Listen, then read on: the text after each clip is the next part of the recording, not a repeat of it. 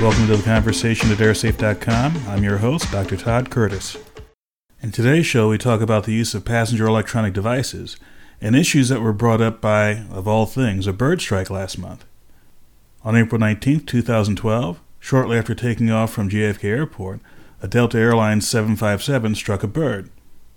The bird strike wasn't that dramatic. After striking the bird shortly after takeoff, the crew safely returned to JFK. Coincidentally, a passenger, Arthur Grant Cardone, happened to be shooting a video out the window using his iPad when the birds flew by and struck the aircraft.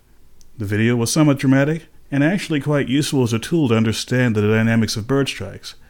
What happened afterwards is actually more intriguing. The FAA sent Cardone a letter stating that A, he had violated regulations by using electronic devices below 10,000 feet, and B, the letter would be kept in his record for 2 years and admonished him not to do it again. Now, on the surface, the FAA was actually following rules and regulations that exist right now, which basically say you can't use certain electronic devices during certain phases of flight. The reality, though, is that personal electronic devices like iPhones and laptops and iPads are extremely common. Given the popularity of these electronic devices, it seems reasonable that on occasion passengers will forget to turn these things off during takeoff and landing. I've done it, and I'm sure I'm not the only one. So it brings up an issue.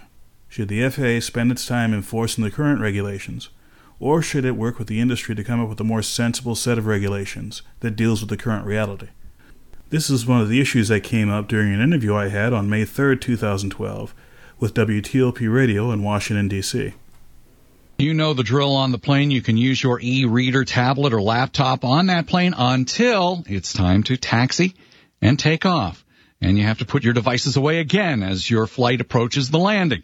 But the FAA now says it's reviewing these rules, and it's possible you could someday use your devices during the entire flight. Joining us, Dr. Todd Curtis, aviation safety expert and founder of the airsafe.com Foundation. Thanks so much for being here. Well, thanks for having me. So you've studied the effects of gadgets on aircraft. Is there any reason why we shouldn't be able to use them on takeoff and landing? Well, there are many reasons why you shouldn't be allowed to do so. The biggest one being when these aircraft were designed, and frankly, most aircraft that are flying were designed before the era of personal electronic devices like the iPhone and such.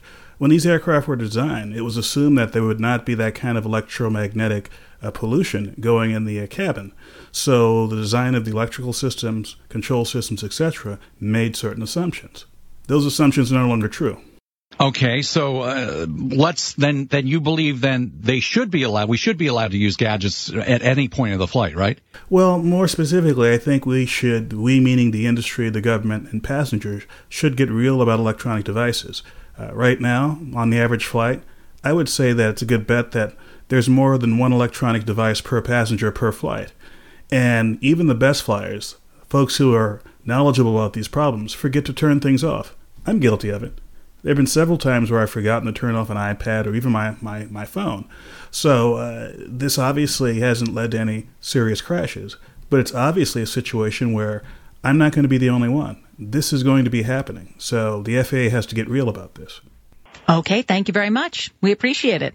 Well, thanks again. That's Dr. Todd Curtis, aviation safety expert and founder of the airsafe.com Foundation. For more information about aviation safety, please visit us at airsafe.com. Thanks for listening, and I'll see you next time.